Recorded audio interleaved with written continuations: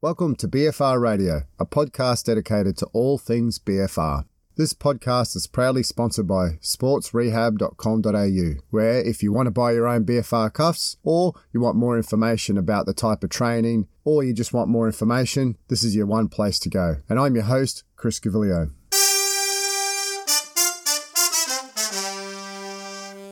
Welcome back to this month's episode. Thanks for joining in. This is article number 3 in the small mini-series around how you can use BFR in different ways around knee surgery, and in particular, it could be any surgery, to be honest with you. And just as a little refresher here, I started to review a paper around the inclusion of 12 sessions of BFR strength training and how that improves strength, hypertrophy, and function after knee surgery. And probably, as I've always advocated, I think BFR, in particular in that rehab space, after surgery is just absolutely fantastic because you don't need that high loading to get the gains that you need to get for optimal recovery. And obviously this paper reminded me of the process that I actually undertook when I had my knee surgery just over a year ago. And I actually applied BFR in several different ways. And I thought it would be good to review the papers that supported the different ways that I used BFR in my recovery. As I mentioned, the first way was the more traditional concept of BFR, which we're all familiar with. Low-load BFR for strength and muscle development, which is something that is fantastic pre- and acute post-operation due to that inability to load the knee. The second article review looked at how BFR assists with pain both acutely and longitudinally, and although I didn't go into the mechanisms, I just really wanted to highlight that it can actually not only just decrease pain, but I think more importantly, it can just improve daily function on being able to just move, sit, stand, walk around, and even in the athletic population, but I know there's a lot of people out there who just put up with pain. That's just debilitating. So if there's a way that we can decrease pain and obviously drug-free, I think that is really advantageous. Also, the use of BFR around attenuating joint and tendon pain, I think is a really underutilized tool. And I do wonder in some contact-based sports, as long as there's no major bruising, can that actually help improve that recovery post-game?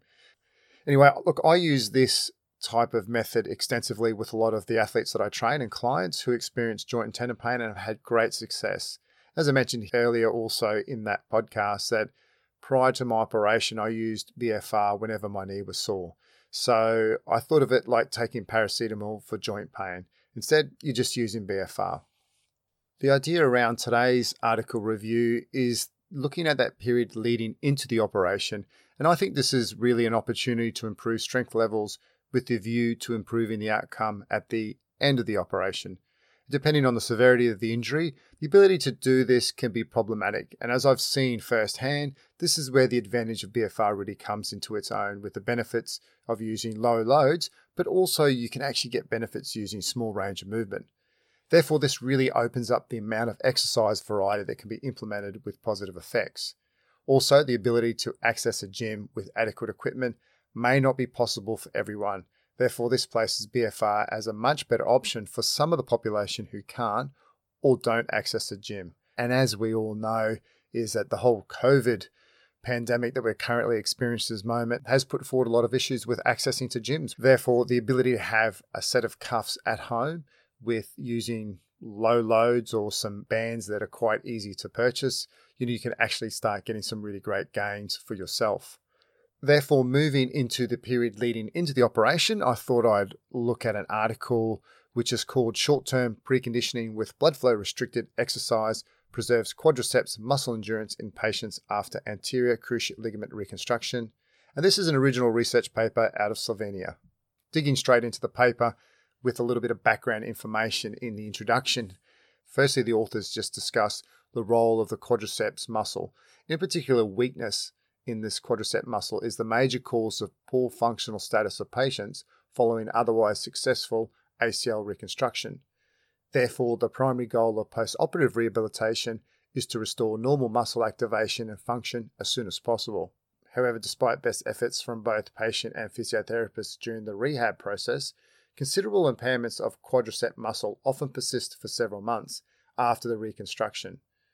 The deficits in muscle strength and endurance contribute to altered movement patterns of the involved limb and thus increase the risk of early onset of knee osteoarthritis.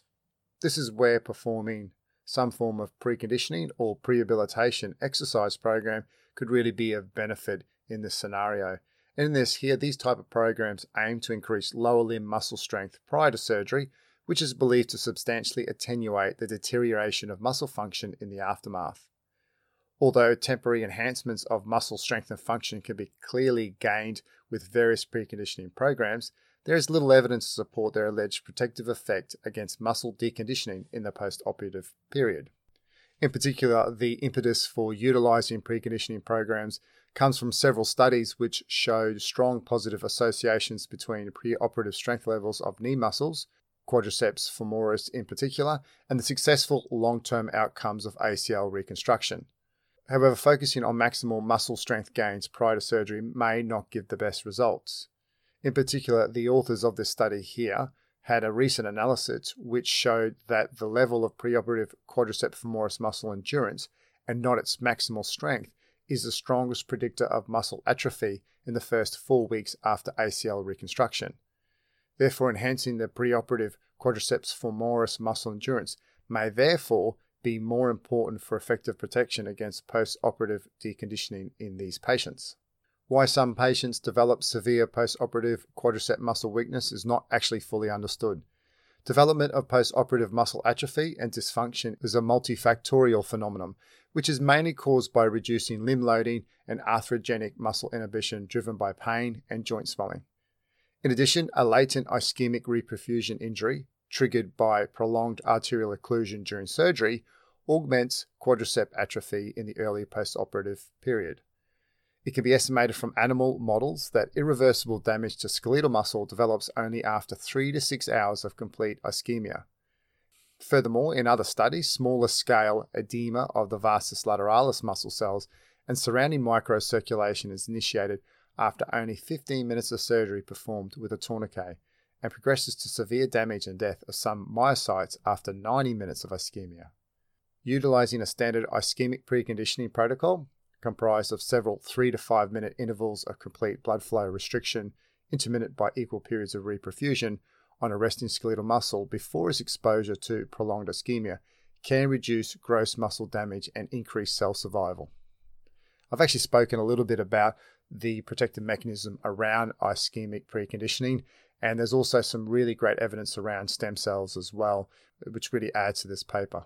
Going further from the passive use of BFR in the ischemic preconditioning, but the addition of using low-load resistance exercise in particular, as we know, has been demonstrated to be superior in enhancing local muscle endurance to equal exercise with normal blood flow and high-load training. And this is where I think the potential thought of this paper comes along around using BFR to improve the endurance of the muscle. Now, this is actually the second paper around this concept, and in their first study of short-term preconditioning of quadriceps femoris muscle with low-load BFR exercise, it didn't actually detect a significant attenuation of atrophy or a loss of maximal strength in the first 12 weeks following ACL reconstruction. When they actually looked at possible reasons as to why there was no effect for this intervention, they realized that by focusing on maximal muscle strength, they may have overlooked its more plausible preventative effect. And given that low-load BFR exercise is very potent in enhancing skeletal muscle endurance and vascular function in healthy subjects, it's likely that the preconditioning with BFR exercise would have more protective effect on the same in patients exposed to prolonged surgery with a tourniquet. The authors hypothesized in the present study that the primary effect of preconditioning with low-load BFR exercise would be to preserve quadriceps femoris muscle endurance and microvascular function during the first 12 weeks after ACL reconstruction, and that the changes in endurance are strongly associated with changes in muscle blood flow and pattern of muscle activation.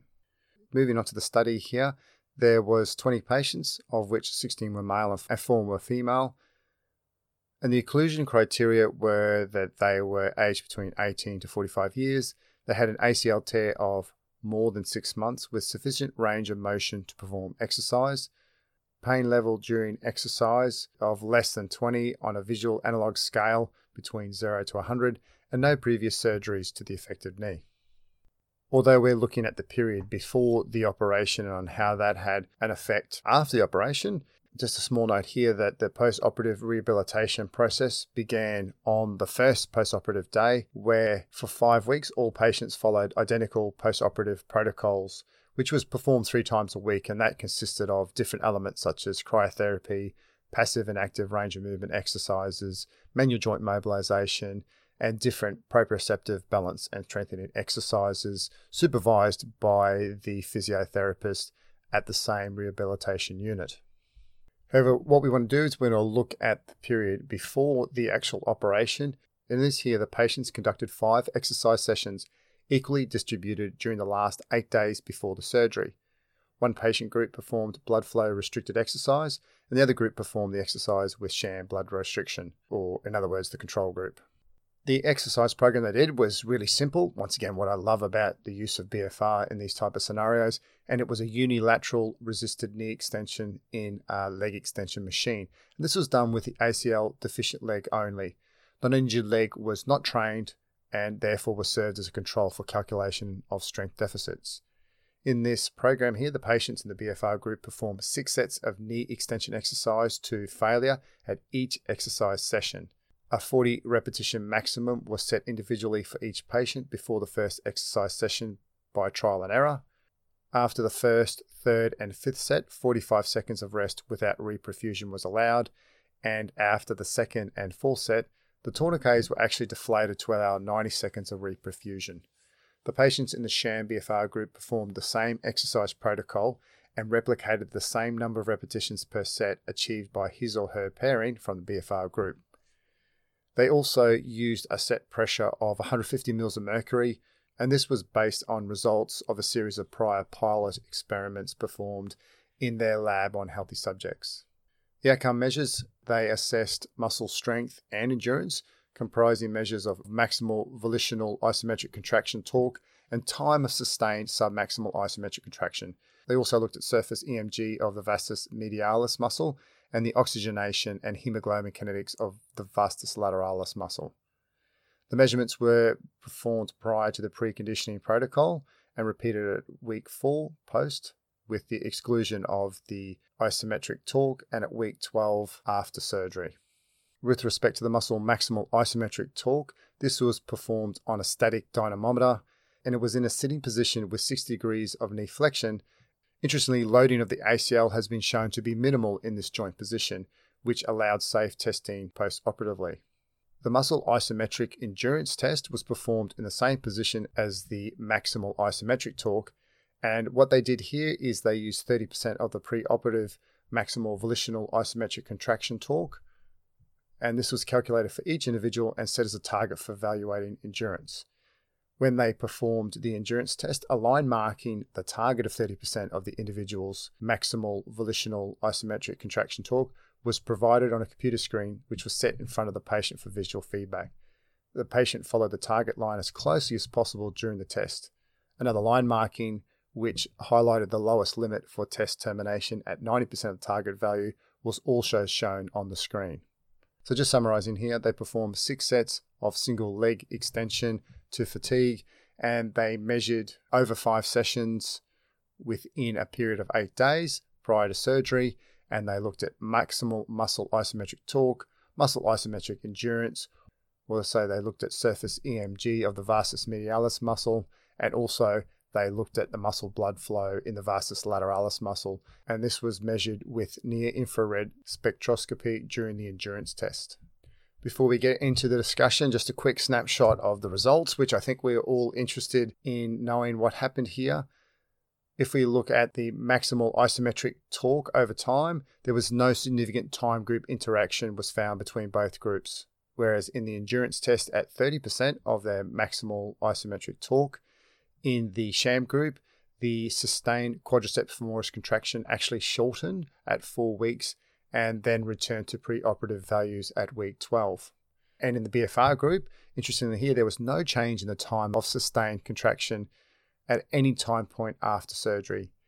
EMG amplitude in the vastus lateralis muscle increased by 54% at week 4 after surgery in the BFR group only. And muscle blood flow increased significantly by approximately 52% in the BFR group and decreased significantly by 32% in the sham group at week 4 after surgery.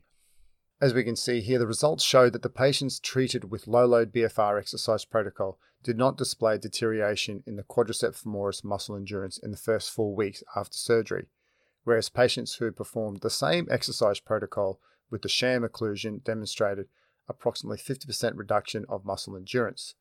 The difference in the quadriceps femoris muscle endurance between both groups was no longer evident 12 weeks after surgery. With respect to the muscle blood flow and microvascular function, there was a 50% increase in post-exercise muscle blood flow in the BFR group and a 30% decrease in the sham control group at 4 weeks after reconstruction, which alluded to changes in either vasomotor tone regulation or density of muscle capillary network. It appears that preconditioning with BFR exercise enhanced muscle microvascular function and preserved it up to 4 weeks after surgery, whereas deterioration of microvascular function was present in patients who were preconditioned with the sham or control intervention.